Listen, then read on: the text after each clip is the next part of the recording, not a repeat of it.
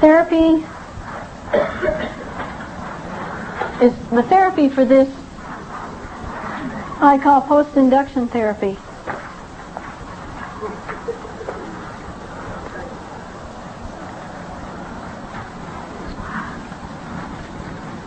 You know why I call it post-induction therapy? I don't know, I made it up. One day Pat and I were talking about what to call this.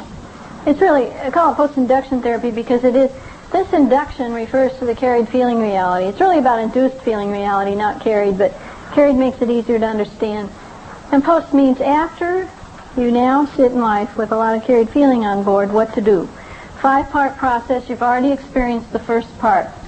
Believe me, sitting in here all day, if this is the first time you've heard it, is a miserable experience. So if you're feeling miserable and overwhelmed, understand that that is part of the why I am doing it. Is actually, what I want to do is create that effect. I want to get your attention. I want to get your attention. Education. You need to understand what the disease is, what it looks like, what the symptoms are, and what to do about it. You need to have it made personal for you. I don't believe therapy is effective when you don't know what you're doing. Have you ever been to a therapist and you mash around on a whole lot of stuff, and I wonder what you're doing in there day after day? You know you're feeling a little bit better, but you don't quite know what's really going on. I don't believe in that kind of therapy. I believe in getting in, taking care of the business, and getting out and getting about your work of living, not going to the therapist. Get in, get your business done, and get out and get up on with the business of living. I have a lot of friends that have become addicted to therapy. You know, every little bump on their nose, they have to go in and they can't do anything without asking their therapist. That's ridiculous.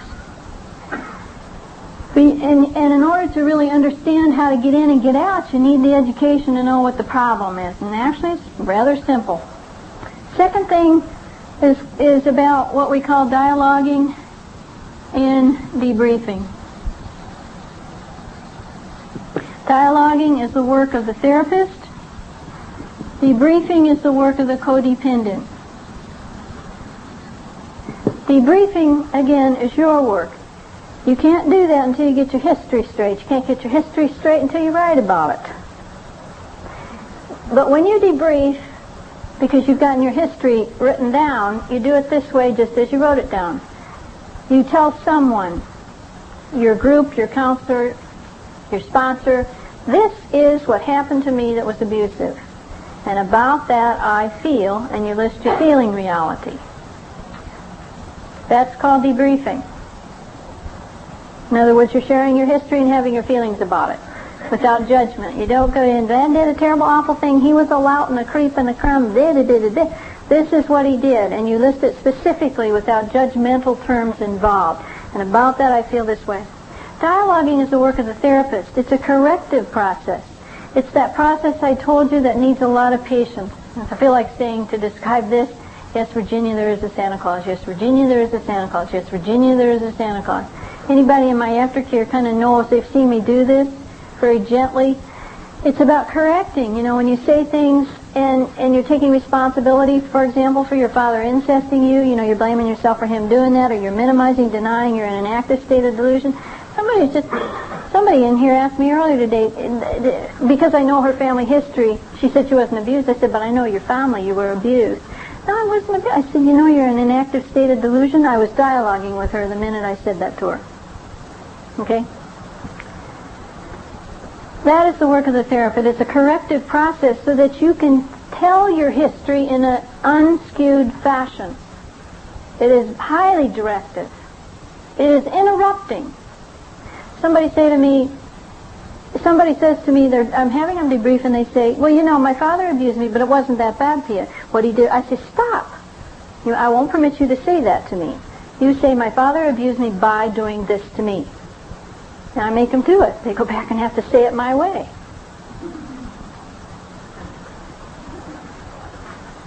If they don't do it, they're not going to get where they need to go. The third part of the work is called shame reduction work. Now, the fourth part is called integration work. The reason why I listed them like that and both at the same time is because sometimes integration has to be done here before shame reduction work, but sometimes shame reduction work has to be done before integration can be done. It's the job of your therapist to know which one to do first. But I'll explain each process to you. Shame reduction work is the symbolic work of giving back to the people who offended you the reality of the shame core. It happens like this. It happens in group, where I wouldn't suggest ever doing this I really would not try to do this with someone on a one-to-one basis. I think group therapy is the treatment process of choice for codependents because they need so much validation of their reality. But anyway, what you do is you sit in group with your counselor next to you and you put a chair across the room from you and you image into the room a person who offended you as a child and you literally debrief with them. Instead of talking to the group as a whole about what this person did, you talk directly to that person. It's all imagery work. It's all role play work. And that goes in two parts. A is a statement, this is what you did to me. And about that I feel, and you list out your feeling reality. And you just keep going down through your history. You've obviously had to go through the experience of writing your history and the practice debriefing before you can ever do this. When you get done with all your history and how you feel about it, you move into part B. And about that I'm angry. I have a right to be angry.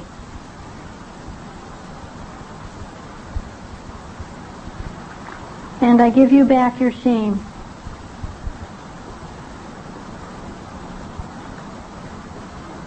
It's all symbolic work. Makes you feel good, though. It's a good way of straightening out all the baloney. Now, I've got something to tell you about that complicates that whole process. And it has to do with the carried feeling reality. You see, it's actually unusual to work with a codependent where the only thing in that shame core is shame. Most people have some other kind of feeling reality that's within that shame core, and it'll surface at a level, at the level of and about that I feel. You will find that the feeling reality will come up on two levels, depending upon who you're talking to and what feeling reality, the other feeling reality, they also, that you carry for them. So in the four feelings, again, that will surface are anger, fear, pain, and shame. I'm going to put a line above shame and tell you that I'm not speaking about shame at this moment. I'm speaking about anger, fear, and pain. The moment you say, and I feel, and follow it with anger, fear, or pain, it may surface as your own feeling reality or the carried feeling reality. It will surface as the carried or induced feeling reality if there is feeling reality in that shame core that particular person dumped on you. How to tell whether it's your own or the carried is this. Remember that diagram I gave you that shows you that when you're into carried feeling reality and it's anger, you will be raging. When it's pain, you'll be feeling hopeless. When it's fear, you're going to be feeling panic. Well, when you're saying about that I feel fear, if you move on into panic, you're obviously into carried fear that you must have for that person. You must be packing fear on board. It could be fear of this person's sexuality. It could be fear of their femininity. It could be fear of old age. It could be fear of poverty. It could be fear of riches. It could be anything that might surface in terms of what the fear's about, or what the pain's about, or what the anger's about.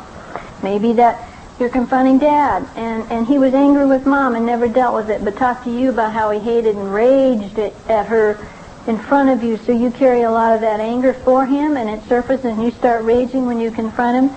Then what's going to happen is you obviously are carrying his anger for your mom that he never dealt with and was irresponsible with in front of you. When it comes up as your own, and again, your own feeling reality is not overwhelming. It might be intense, but it's not overwhelming. You're not going to be raging. You're not going to be panicking. You won't be doubled up and feeling hopeless. It'll be your own. Then move on. But if it comes up as carried, you have to move into a very special sentence. It's this. I give you back your part of this, and then you list the feelings. In other words, I keep my own, but I give yours back because I can't take care of your feeling reality. I'm on overwhelm when I try. And you repeat that and repeat that and repeat that and repeat that, and there will be a shift. You can feel it. You will go down, you will move from total panic, for example, down into just being afraid, because you may be afraid of this person. Let me give you an example. That's the best example I have. I was working with a woman whose mother beat her within an inch of her life daily until she was 4, starting as an infant, until the family finally said, stop this, you can't. Mom beat her fearlessly. This woman carried a lot of her mom's fear. When I had her bring her mom into the room, I actually had 2 people stand next to the chair because she was worried Mom was going to leap out of the chair and get her. So 2 people were standing on each side of the chair, and I was sitting next to her holding on because as a therapist I knew that she was going to go into panic. But I didn't know she'd go into this kind of panic. Anyway, so she brought her mom into the room. I had John and Pat standing on each side of the chair, and I'm sitting here, and she went silent.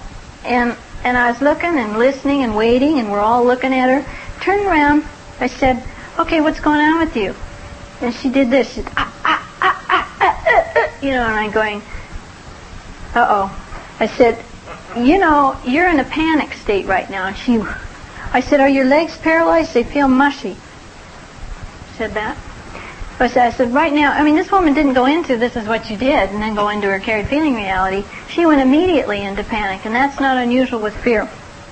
I said, okay, I want you to say to your mother, I carry your fear. I'm afraid of you. I have a lot of fear of my own, but I also carry your fear. You were fearless in your abuse of me, and I give you back your part of this fear. I keep my own because I need to be afraid of you, but I give you back yours.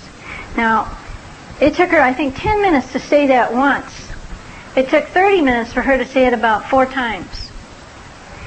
And then she went silent again. Meanwhile, I'm kind of, off into la-la land myself. It's very difficult, concentrated work.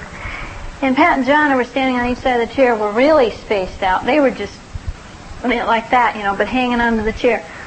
Anyway, she got real silent. I just started to turn to her. I was kind of watching them and her at the same time with my peripheral vision when she screamed out, I give you back your effing fear. Screamed it as loud as she could. Both John and Pat leaped back away from the chair as though they were stuck with a cattle prod. I turned and looked at her, and she's smiling. And I said, well, how are you doing? I'm fine. Mom's got her effing fear. I go, oh, really? Yeah, she said, tell John and Pat to get back away from the chair. I'm going after Mom. I said, what does Mom look like? She's scared to death, and I'm ready to go do my work. Now, we didn't even get into this before we had to deal with the carried fear. It could have been carried pain, it could have been carried anger, but it'll surface like that. Now, do you get the drift of what I mean? Now, let's move down to shame. Shame you don't give back at A level. Remember those shame words I told you to identify? I'm worthless, stupid, inadequate, bad. Those are shame words. At A level, when you bring up the fact that, and about that I feel your shame, when shame comes up when you're doing this work, it is always carried or induced shame. It isn't your own. It never will be. So what you have to say somewhere after each one of your episodes you're talking about, you must say, and about that, you shame me, I carry your shame. It makes me feel like I'm stupid, worthless, inadequate, less than, da-da-da-da-da, what the litany is. This helps you begin to understand and start to mentally shift this back to who it belongs to. So carried feelings, anger, fear, and pain, you move at this level. Shame, you just discuss. If it's your own, move through them. When you get down here, then, this will work. If you don't take care of the carried feeling up here, it'll surface down here. Like you'll go into a panic attack when you try to say, I give you back your shame. You'll go into crying. You'll go into a panic attack. You'll start raging. It'll surface again in forms of that carried stuff, so you have to move back up to A anyway. And moving back and forth on what you do is really your therapist's business anyway. You're there for the ride. That's one time you are solely there for the ride and the show. They're supposed to tell you how to do it. If you get with someone that flops around with that, get yourself someone else. The next part of the work is called integration of the precious child. That is symbolic work too. I'll show you something about codependency. Took a long time to understand. What you find here is that you as a codependent or me as a codependent, before I got into recovery, had two parts of me that were at war. I had an adult part of me that kind of resided on the right side of me, and I had a child part of me that kind of hung out on the left side of me. What had happened to me is that I was severely abused in my family of origin, and how I acted that out is that this adult knew, as this adult parented me, it parented me abusively. In other words, as the child part of me was in action, my adult part of me abused my child part of me. That as I parented myself, as I took care of myself, I did it abusively, and I was constantly abusing my child. What happens is, this is another way to look at codependency, and this is really the icing on the cake. This is kind of hard to understand, but once you get this, you'll really understand the disease. What happens to you then as an adult, which keeps the disease going, is that as you do not take care of your child part of you and you abuse that child is the one that goes into the shame attack. That's why, I told you, part of the shame attack is starting to feel, let me talk in a high squeaky voice and not defend yourself. That's why what happens is that you abuse that child, they go into a shame attack, and then guess who's in charge of your life? A 3-year-old child or a 10-year-old child. You can't do very well when you're living like that most of the time. Integration work is about stopping this whole process. And what you do is you do it in group again, but instead of bringing the offender into the room or somebody that abused you as a child, you bring yourself into the room the way you look at some point between age 6 and 10. The reason why I say somewhere between 6 and 10, because it won't work very well if you bring a child into the room that's still engaged in magical thinking. You need to bring a child that can start thinking logically into the room and who therefore is aware that they're being abused. And you bring them into the room and you set them down in a chair and you talk to them. Your counselor, your therapist will have you start dialoguing with that child. I have them bring them into the room and I say, okay, now, where is that child and what do they look like? Well, they'll say things like this. Well, they're standing in the corner, they have the back to me and they won't turn around. Or, she's sitting in the chair and she's sitting very quietly. She's perfect. She's sitting there smiling like this, but I can tell she's afraid. They'll describe whatever it is. Who knows what it is? I say, well, what's the look on their face? Well, gosh, she's got big black circles under her eyes. Her hair's hanging in her face and she's weeping. Whatever it is, I have them describe. And then, basically, what I have them do is tell the child that they were abused and that they're going to now make a commitment to the child to stop abusing them themselves, and that they will now take responsibility for nurturing and appropriately parenting that child, and that it is safe to do it.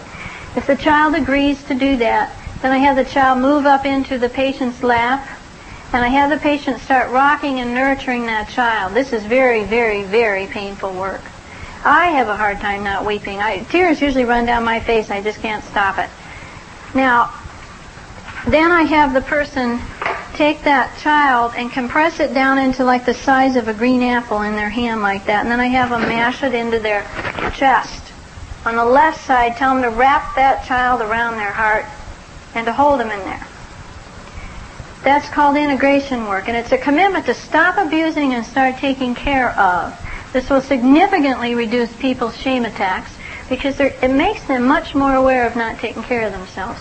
Sometimes you have to integrate before shame reduction work. If you have a person really that has been very, very seriously abused, they may not have the wherewithal and the energy to do shame reduction work, but if you make them bring their child into the room and stand next to them or sit in their lap while they talk to their parents, believe me, there's a volcano that starts to go off in that chair, and they will defend the child when they can visualize the child here.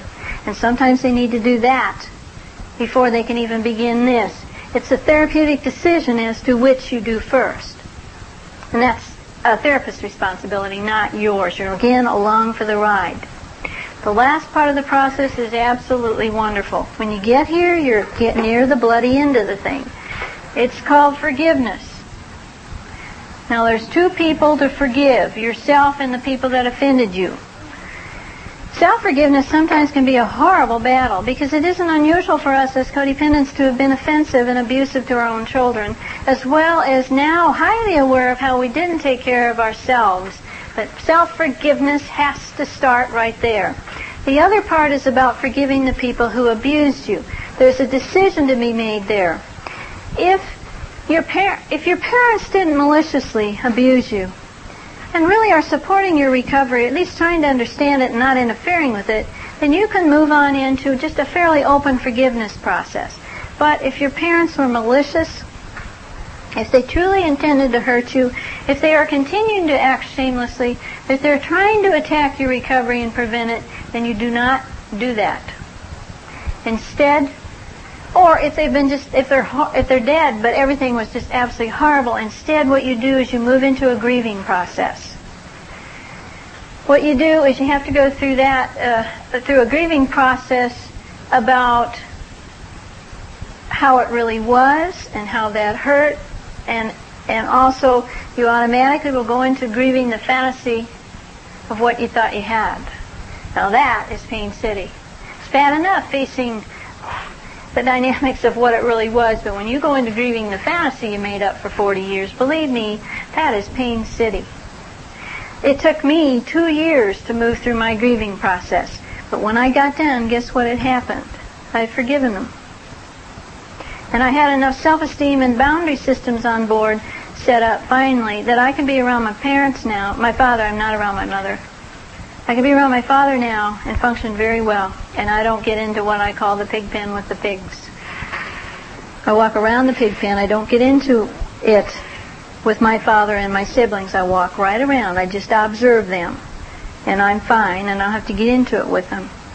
And I've forgiven them, and I can be there with them, but I'm not in the pig pen. And that's the therapy involved. So there is something you can do, and there's something that you can ask a therapist to do for you. And people that have been trained in this know how to do that for you, so there's a lot of hope. And that's the end of this lecture.